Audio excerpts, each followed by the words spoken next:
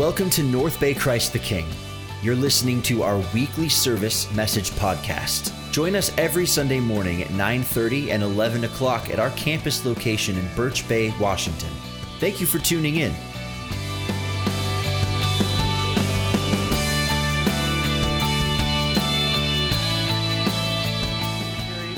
That we're doing called My Soul to Keep.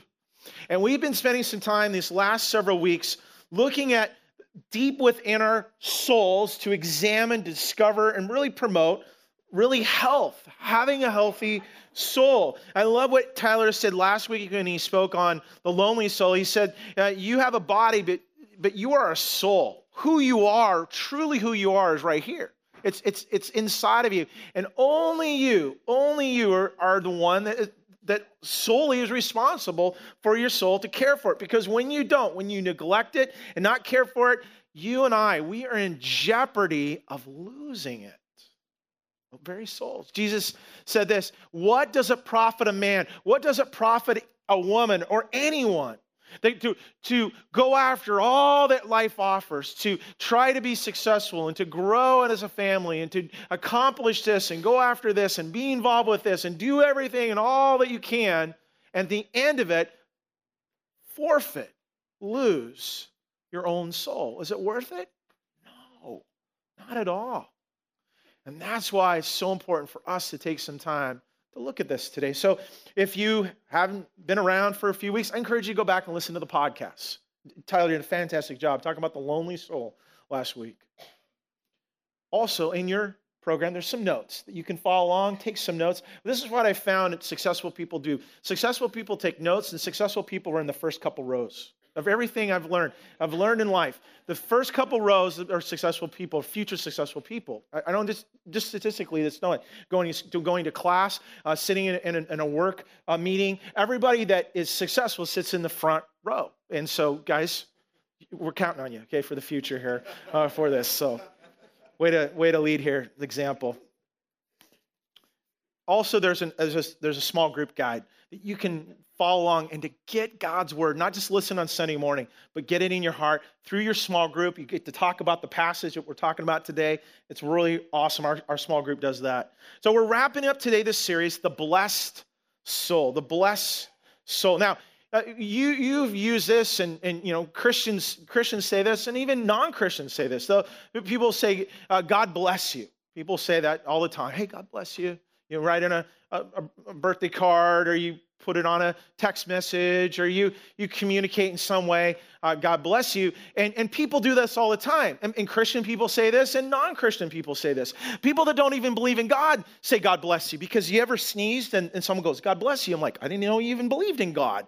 That's awesome. Well, they just say it. It's just we say those kind of things, right? And somehow it's like superstition or whatever. We won't get into that. But we use that term all the time. And now, if you're from the South, people say this. They say, bless her heart. Have you heard that? People from the South, bless his heart. Now, I love you might have heard this before. Henry Cho, he's a comedian. He says, bless your heart actually means you're an idiot.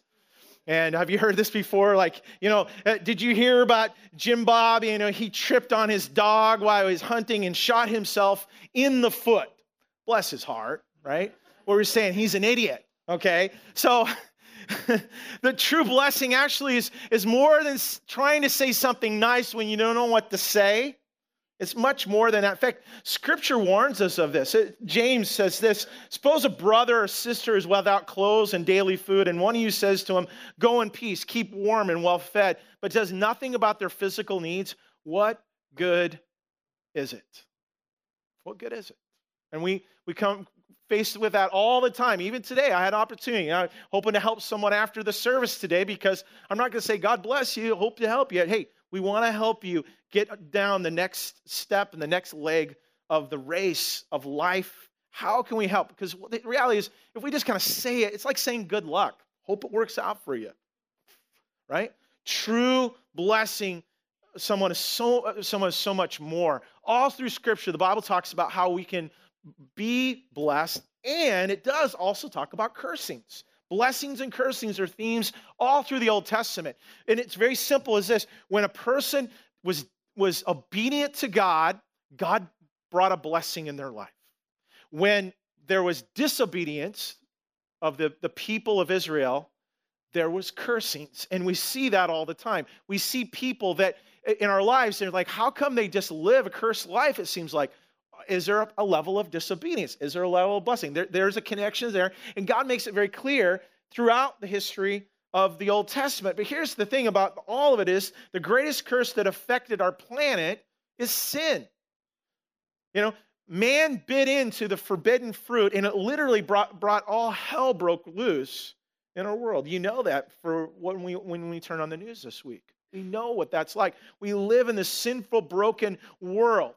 And as much as men and women over the history have tried to appease God, it was never enough to take care of the sins, to appease man's sin. Only one could do that. Only Jesus could do that. The Bible says about blessings and cursings is that Christ redeemed us from the curse of the law by becoming a curse for us. For it is written, cursed is everyone who hangs or hung on a tree. Basically, what he's saying is that Jesus is the one that broke the power of sin, the curse control of sin, that we no longer have to be under that control.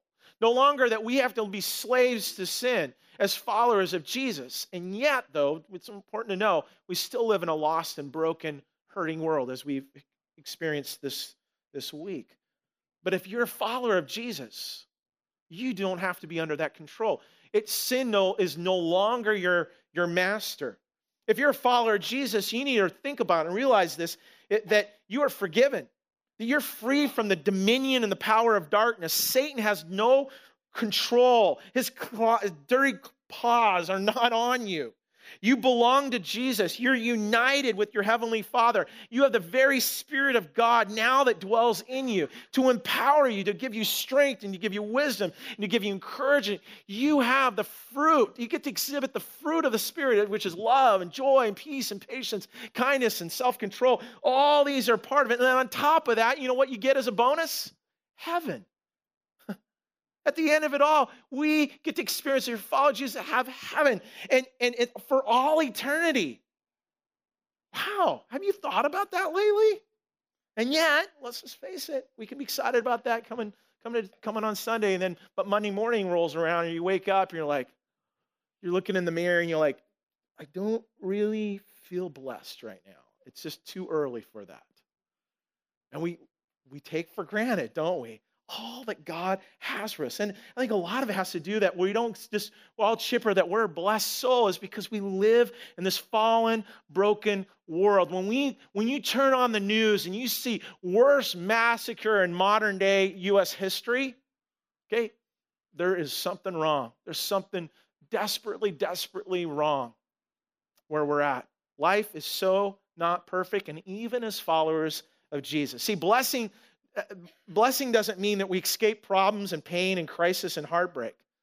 But yet, we need to realize all that goes on around us is really external factors. We have a choice, in fact, in all of it. It has everything to do with our attitude. I love the last words of Moses' life. Just prior to the people entering the promised land. And I want you to picture with me, high on the rock, a mountain. Hundreds of thousands of people. Moses looking at, this is like his last sermon of his life. These are like parting words before he dies. And he says this, he says that this day I call heavens and the earth as witnesses against you, that I have set before you life and death, blessings and cursings. Now choose life so that you and your children may live. You and I are faced with the choice every single day. You know what that choice is? Well, you know what choice we have? Is life. You choose life. You and I choose that life, and we choose it in our actions, in our attitude, and we choose it with our words. In blessing others, it's more than just saying, God bless you. What we're actually doing with blessing comes this. It's posturing our souls toward another person, that we choose to posture our souls toward another person. And what's so amazing about it is God created us to bless and be blessed. In fact, science has even proven that we're hardwired to do such a thing. God created this way. Science has even shown it, that each of us, there's a kind of type of mirror neuron. Basically, what happens when you're close to somebody and they're doing something, you in some ways vicariously live through them when you're bonded with them. Parents, we do this. We're guilty of this. When we see our kid out on the ball field or on stage, there's something that fills within us. Our identity is so connected with it. And so us parents are horrible bleacher people, aren't we? Like, we just I can't believe, my kid, I can't believe you put that call on. And we live and then we celebrate the highs and the lows. And it has everything to do with these mirror neurons because they're a part of us and there's a connection with us, with them. And so when Jesus says, love your neighbor as yourself, that's what that really is. There's this connection. There's this bond. We're really wanting to impart our wills and our wishes upon another person. That's really what it means to bless. Blessing is a projection of good into the life of another person. It's not just saying, God bless you, but you're willing God's blessing upon their life. Now, the opposite, as much as that's wonderful, the opposite is that we can curse people. You're kind of man, you mean swear, cuss people out? No, I'm not talking about cussing. I'm not talking about a Harry Potter hex over, somebody. I'm not talking about voodoo as much as that has out there. There's weird stuff that goes on out there. No, I'm talking about something a little bit more subtle. I'm talking about the fact in our lives is that let's say we don't want someone to live a bad life or die or anything like that. I mean, I hope that's not been for you, but there's probably been times people struggle with that. But the reality is, cursing really has everything to do with having a total disdain for another person. It's having a total disdain for their well-being. And so cursings can be really subtle. And they're very subtle, especially the people that you're close to that know you the most and you know them. Cursings can somewhat be in a raising of an eyebrow or rolling of an eyes. I've seen it where husbands curse their wives in the tiniest little sarcasm where they say, honey, you know I love you. And with that comes contempt. It comes disrespect. It comes devaluing of a human being. Why do we do this? Why do we do this? Well, we live in this sinful, cursed world, and there's this battle that goes on all the time. Even though as followers of Jesus, we're under not the dominion of darkness, but under Christ, we still live in this struggle. Is there, and we're all guilty of it. The people we live with, we work with, and we don't mean to do it, but we do it. And that's why James gives us stern words. May these just be, okay? Because here you are. This is you and I right here. It says this, with the tongue, we praise our Lord and Father. We did that today. Some of you opened your mouth. That's way to go. You sang today. Wow, that's great. That's a good thing because we're praising God with our lips. It's a wonderful thing that we do. But he says this, we do this and with praise our loving Father, and with it we curse human beings. Who has been made in the image or in the likeness, God's likeness? Out of the same mouth comes praise and cursing. My brothers and sisters, this should not be. But we do it, don't we? We do it. In the most subtle ways we can find ourselves, we do it. We cut down people with our words and how we treat them and how we devalue them and how people maybe live life and process life differently. We bring judgment upon them. We do it.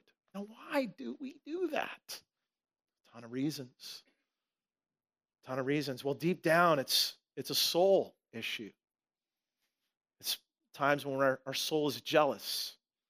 We wish we had what others have. And when someone has something you don't have, what we do is we try to bring them down to our level. We try to make ourselves, because of insecurity that can come, put others down and downplay their successes so that we can be more successful. We look better. We do this. We can do it subtly. But at the end of the day, it's really just selfishness. That we can push aside other people's needs for our own. And we can find ourselves actually living a life that's more cursing than blessing. And on top of that, here's the kicker with all of it, is there's people come along that don't like us. There's people along. I don't know if it's personality chemistry or what, but we just rub each other wrong. It's not iron sharpening iron. There's massive sparks and we're not getting along. And you have relationships, I have relationships where there was a season it did not work out. It was a problem, it was an issue, and life goes on. And you might be in who you are, go, they're not my enemy, but I'm sure I'm their enemy. And it just happened that way. And Jesus comes along and says, well, we go, what do we do with that? And Jesus says this. He says, not just love people that love us. He says, bless those who curse you. Pray for those who mistreat you. What? Really? It's easy to love people that love you, but to do that? I don't know how that works. How do I do that? Here's a question for you. Do you struggle blessing others? At the end of the day, do you struggle? You and I go, do we struggle? You're like, yeah, we really do struggle. It's easy to bless people that bless us, but are we blessing people that don't really, we're not, like, you don't have them on your, lists on your phone as favorites on your, you know what I'm saying? Those people are not there. They're not like, you don't follow them on Facebook. They definitely don't have, you don't have their picture on your fridge or anything like, you know what I mean? Like, there's people there. How do we do that? Well, at the end of the day, whether it's people that we love and we want to bless, or people that we're challenged with that we don't want to curse, is this. I want to give it you as one simple word to help us today, just to make it really, really simple, and then we're going to unpack it. And the word is gratitude. At the end of the day, and you could say it like this, that gratitude, it realigns our perspective, that when we realize how good we got it, we can't help but bless others. Gratitude. Let me read again. Realigns our perspective, that when we realize how good we got it, we can't help. It just comes out of us. We can't help automatically. We want to bless others. And I've met people, all kinds of people, all these years as pastor, and I've known this. There's one commonality about people that are gracious are giving people. I've never met a person that's gracious and not giving. I never met any gracious, greedy people. There's a connection between graciousness and generosity. Grateful people can't help but give. These are blessed people by who they are, that they can't help to pour out a blessing because they realize they do not deserve any of it. Everything they have in life has been a gift to them. And can I challenge us with this? It has nothing to do with wealth whatsoever. I've been in third world countries, and I've been with groups and teams, and where people gave such generously, like sacrifice their whole week's pay to feed our group. And they do it without a hint of, look what we've done and look what we've accomplished. They love it. They give in such a way and a blessing, and they're the happiest people I've ever met. And they have nothing, but they're so blessed by the graciousness and the grace of God in their life. They can't help but do that. Unfortunately, that's not common, is it?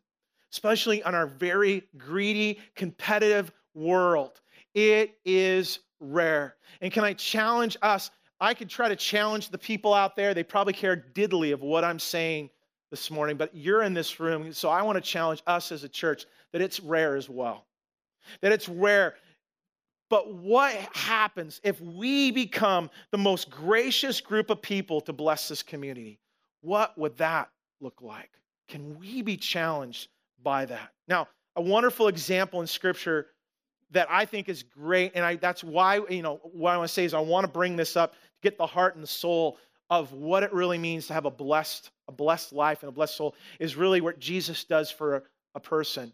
And it's not even just what Jesus does. Jesus does what Jesus does because he's good at what he does, but it's how it was the reaction of this one soul that was incredibly blessed and recognized the blessing they had that changed everything.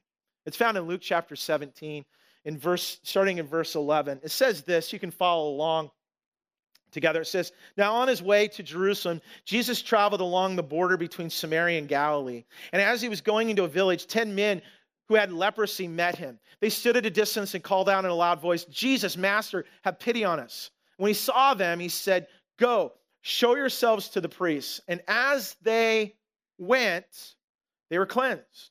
One of them, when he saw he was healed, came back, praising God in a loud voice. He threw himself at Jesus' feet, thanked him, and he was a Samaritan.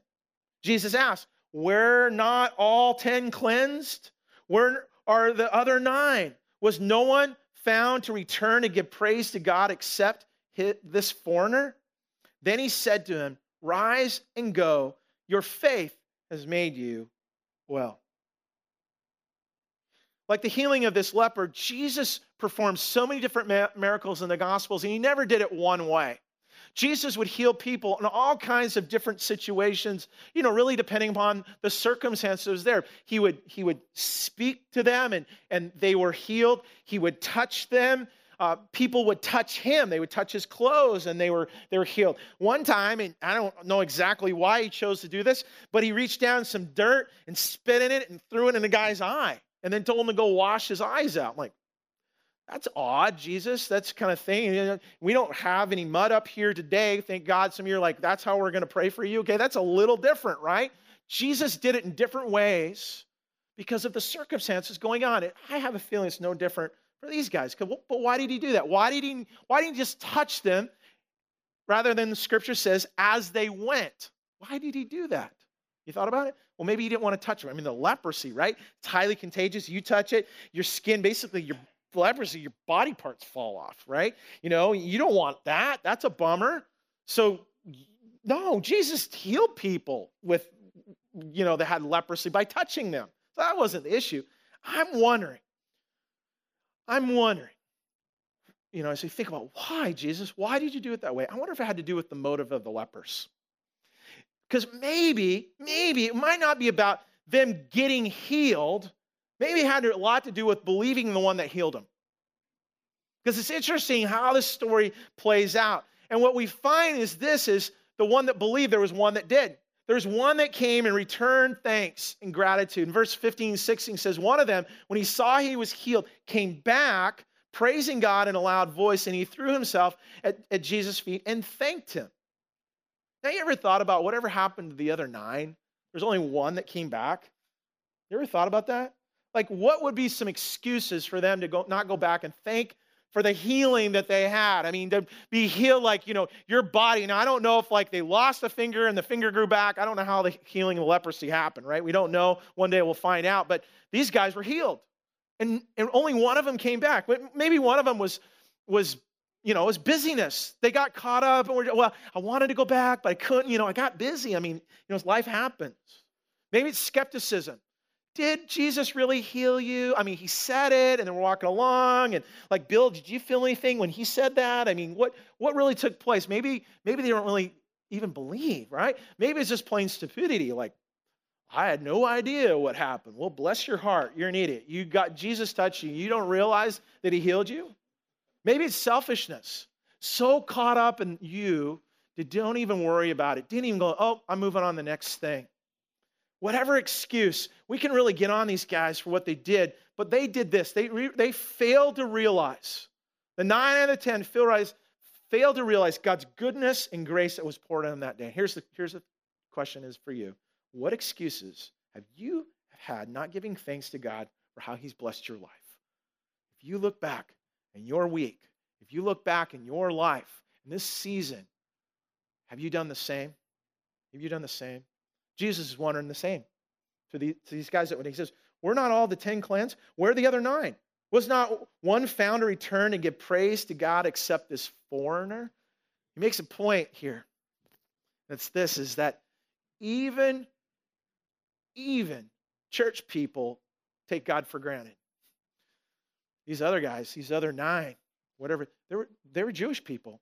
They're people that were steeped in believing in God, and they were the promised people. They were the entitled people, and that was the issue. They were probably so caught up in that they deserve what they got, they didn't even give God credit back for it. And yet this foreigner, this outsider, this Samaritan who is not like the religious is the one that's filled with graciousness. Isn't it sad sometimes that people that don't even believe in God and go to church can give God more credit than the people that are involved in church and we take God for granted, don't we? We easily can do that. Jesus, to this man, he says to him, rise and go. Your faith has made you well. Christ honored this guy, but he was just the one. He was just the one to come back. Now, we can judge these other 9, but I think for all of us, we can be guilty of the times where we've cried out to God. We say, God, I need healing. God, I need you to restore my marriage. God, I need you to take care of my kids. God, I don't know how we're going to make it financially. I don't know how this is going to happen. We pray. And then over time, we don't realize it, but that God answered our prayer. See, what I think a lot of times we get caught up in is that reason we don't go back and give God credit is because we get caught up a little bit on thinking about that our prayers need to be answered in his timing and according to the way he's going to do that. Have you found out and realized that God doesn't work on demand? As much as when you push your remote on TV and it pulls up and you get exactly what you want up to the minute, at the second, and you can stop and play and stop and do that. You could go to the bathroom, come back, it's still there. Many times I think we equate God that way. God, I need you to work this way. God goes, whoa. I'm God.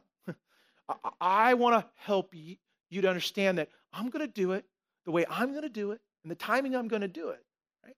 And so I've learned and I have failed to go back and think, God, you did really answer my prayer. You really did accomplish that. And we're all guilty of it because it wasn't exactly the way we wanted it. I wonder if that'd be the case here. This one guy came back and God blessed him. Jesus blessed him in such an incredible way because of heart of gratitude. Now, what would happen if you and I were the one? What if you and I today, we take the challenge to be the one? So the question I have for you, are you willing to be the one? Are you willing to be the one? Now, could you do me a favor? I think the people next to you need this because you're listening to me and there's people that are not listening to me right now. Could you turn to the person next to you and ask this question, are you willing to be the one? Could you do that? Are you willing to be the one? They just woke up. They're going, where am I? You're in church, okay? Are you willing to be the one? So here's the thing. Listen. If you guys are willing to be the one, let me give you some help to be the one. You and I, if we say today, could we be the one? Could we be the 9 out of 10? Could we be the 10%? Could we be the one? And you could put this in your notes as first as this. God's blessing deserves our deepest gratitude. If you want to be the one, we need to realize God's blessing deserves our deepest gratitude. See, it was the one that returned, that left the group, that left out of and again, we can get caught up in culture sometimes where you're the only one. You're the only one. You're like, I want to pursue God. I want to pursue what you have, Jesus. I want to thank you. I want to live a life of gratitude. And yet it's so foreign in our world, in our culture, isn't it?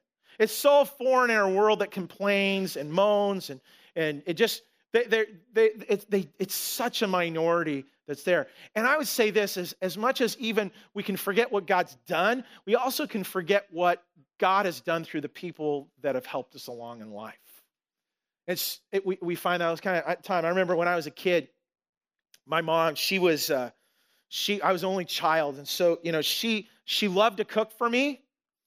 But here's the key to the whole thing. She would love to make what I want and all that. Danny, what do you want? And she's in heaven now, and I think she's good for me to say this. She wasn't a very good cook, okay? Now, the reason I had to do it, she got diabetes in 52, and so then, like, I'm a teenager, and so then she, like, when there's not sugar and there's not like salt in food, can be a lot to do with that. And so one day, my mom, she made something. Here it is, Danny, here you go. And she said, do you like it? And I said, it'll do.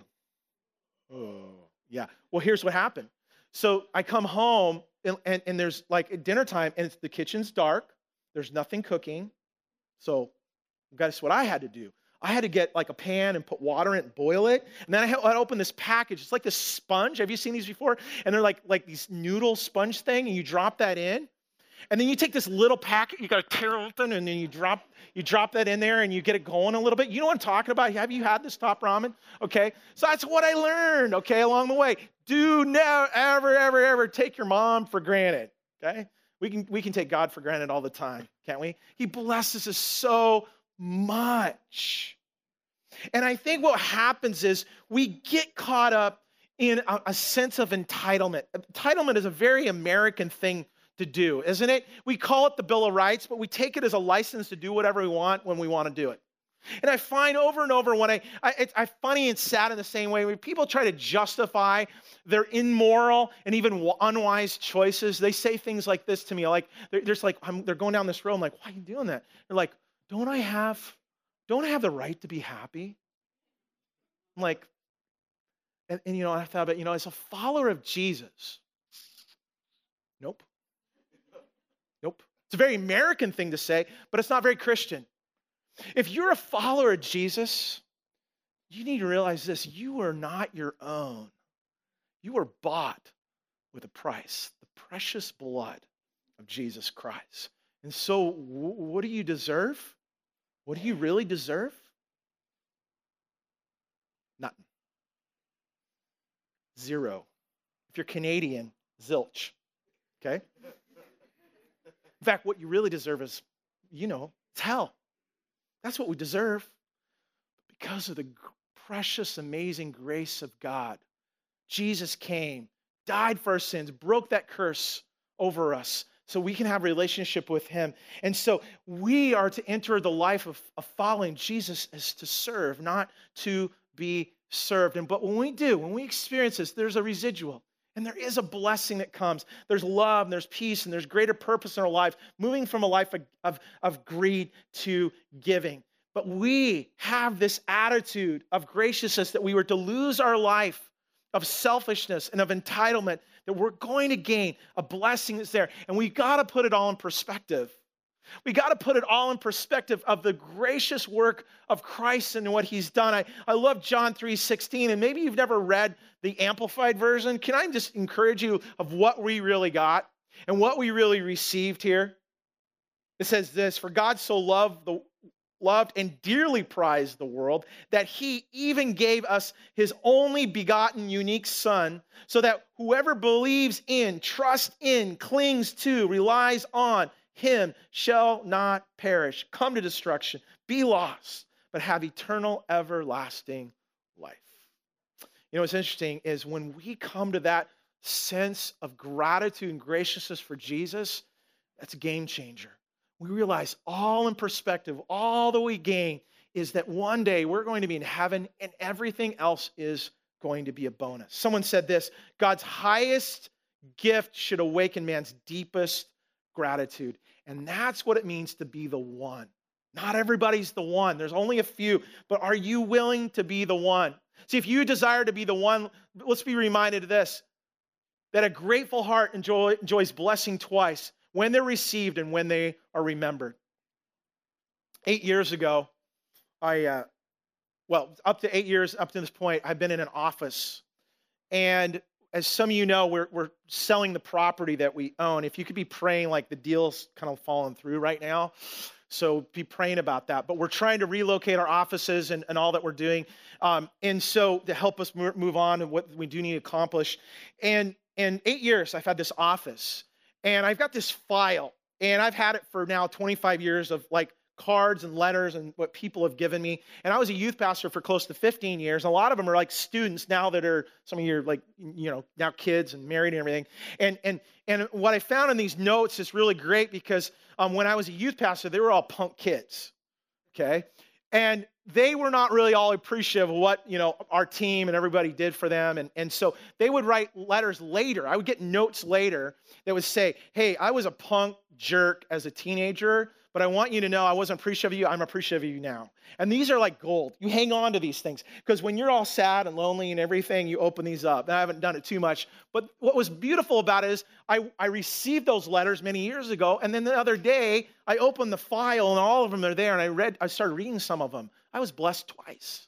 It's really kind of what happened with this guy here is he not only received what he received and was grateful for what he received and the healing he had, but he went back to Jesus and thanked him for what he'd done. And so Jesus comes along and blesses him. He says, rise and go. Your faith has made you well. The one dude is the only one that got that. I think a lot of it has to do with the fact that a blessing that we receive is not just a one-time thanks to God.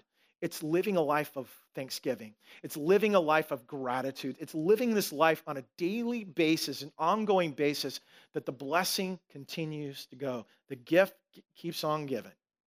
And it gives and it gives and it gives when we live in a life of gratitude. When we're the one to thank God, not just with our lips on a Sunday morning, but with our lifestyle. Finally, to be the one to know this is this. Our gratitude toward God creates an overflow to bless others. I really believe this dude, once he received that blessing from Jesus, he probably couldn't help but to go and tell everybody about it, okay? You know, when he walked into his town and they go, Bill, you actually got fingers now. Your like body's not falling apart. What happened? I mean, leprosy is dramatic. Let me tell you what happened to me. Let me tell you, there's 10 of us walking around, you know, and you haven't seen me for a while because I was in that leper colony. And now I'm back. I can't believe that's you. Yeah, we were healed.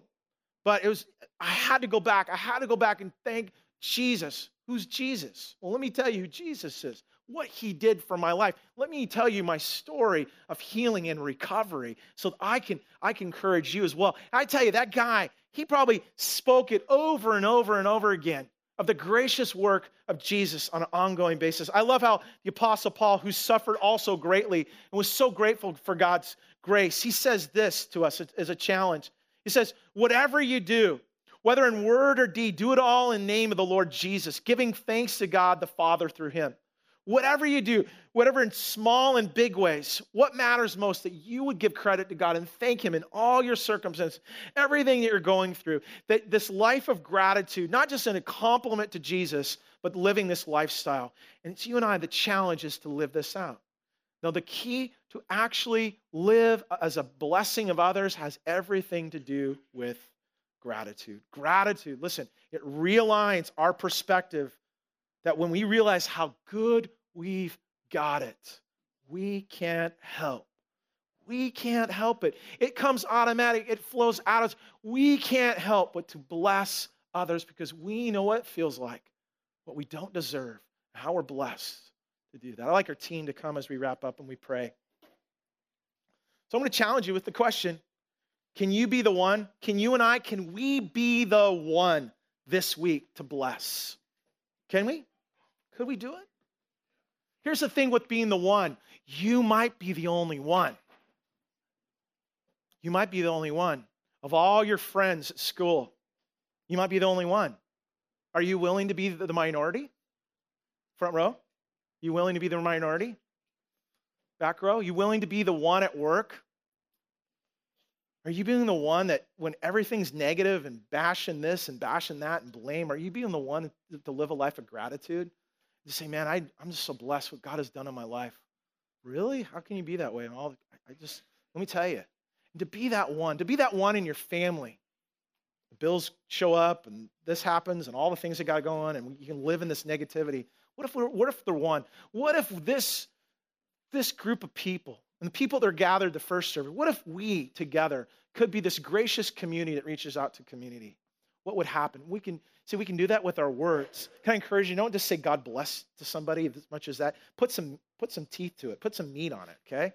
Say specifically how you want them to be blessed. Reach out to them in such a way. Appreciate them. Give them compliments. Affirm them in who they are specifically, that they go, oh, wow, you know me. Thank you. Thank you. Maybe there's an opportunity for you to pray for somebody this week. And we do that all the time. That's how we say, God bless you. Hey, I'll be praying for you. What if you actually say you're going to pray for them and you pray for them in that moment? You're like, we're in the produce aisle at the grocery store. This is a little awkward. Let it be. Who cares? If you're living a grateful life and you're appreciative, you don't have to make a big, high and mighty prayer. Just say, hey, can I pray with you right now? This last week or so, I had a couple different opportunities. I prayed with people on Facebook. They reached out to me. I'm really in need help. And I said, hey, let me pray for you. And I put a prayer in the Facebook message. This is the way I can reach out to them. Whatever you can do that. But it's going to have you step out of yourself. It's going to cause some sacrifice. It's going to have you be stretched in such a way to actually do it. But what if we did it because of all that God's done for us? What if we realized that all the blessing, all that we receive, the graciousness of Jesus upon our life, that we don't get, we receive something we don't deserve. We should have got what we do deserve. It's hell. We deserve nothing. But we receive so much that we can now, as we receive, we can be a blessing to others. What would happen to this community? It would change everything. It would change everything. I want to leave you with a blessing today. And as I read this blessing, you're going, that sounds familiar. I remember like my grandpa's church doing that or whatever. It doesn't come from a tradition. If you've heard this prayer before, this prayer blessing, it actually comes straight from Scripture. That I want to give you today, not only to pray a legitimate blessing upon you today as we close, but it's something you can take as a tool and go bless your family, go bless your marriage, go bless your workplace, bless your small group with. It comes from Deuteronomy. And as we go through this, I'm going to give an explanation each one so you know what it means. So when you do this, it's not just words. This is something you can speak over your spouse, speak over your family, your small group, the people you do life with and meet this week. It goes like this: the Lord bless you. That literally means may the Lord constantly bring good in your life. That's what you're doing. You're asking the goodness of God to be poured out in a person's life. The Lord keep you. That really is about protection to what is precious and sacred about you. That the Lord may make his face shine upon you. It's kind of like a grandparent doting over their grandchild, and that grandchild beaming with this appreciation and affirmation. That's what that means. God's glory shining upon you. The Lord lift his countenance toward you, literally asking God to turn his face toward you. His very power and his presence to be in your life, that he's fully attentive of your needs that you have. And that finally, that he give you peace. Oh, there's a week that we need peace in our world. Peace of God to them. So I invite you to close your eyes. And I want to pray this blessing again upon you. A blessing that would speak of value and worth and significance to each one of us here. So Lord, we pray the Lord would bless you and keep you. Pray the Lord may make his face shine upon you and be gracious to you. May the Lord turn his face toward you and give you peace. In Jesus' name.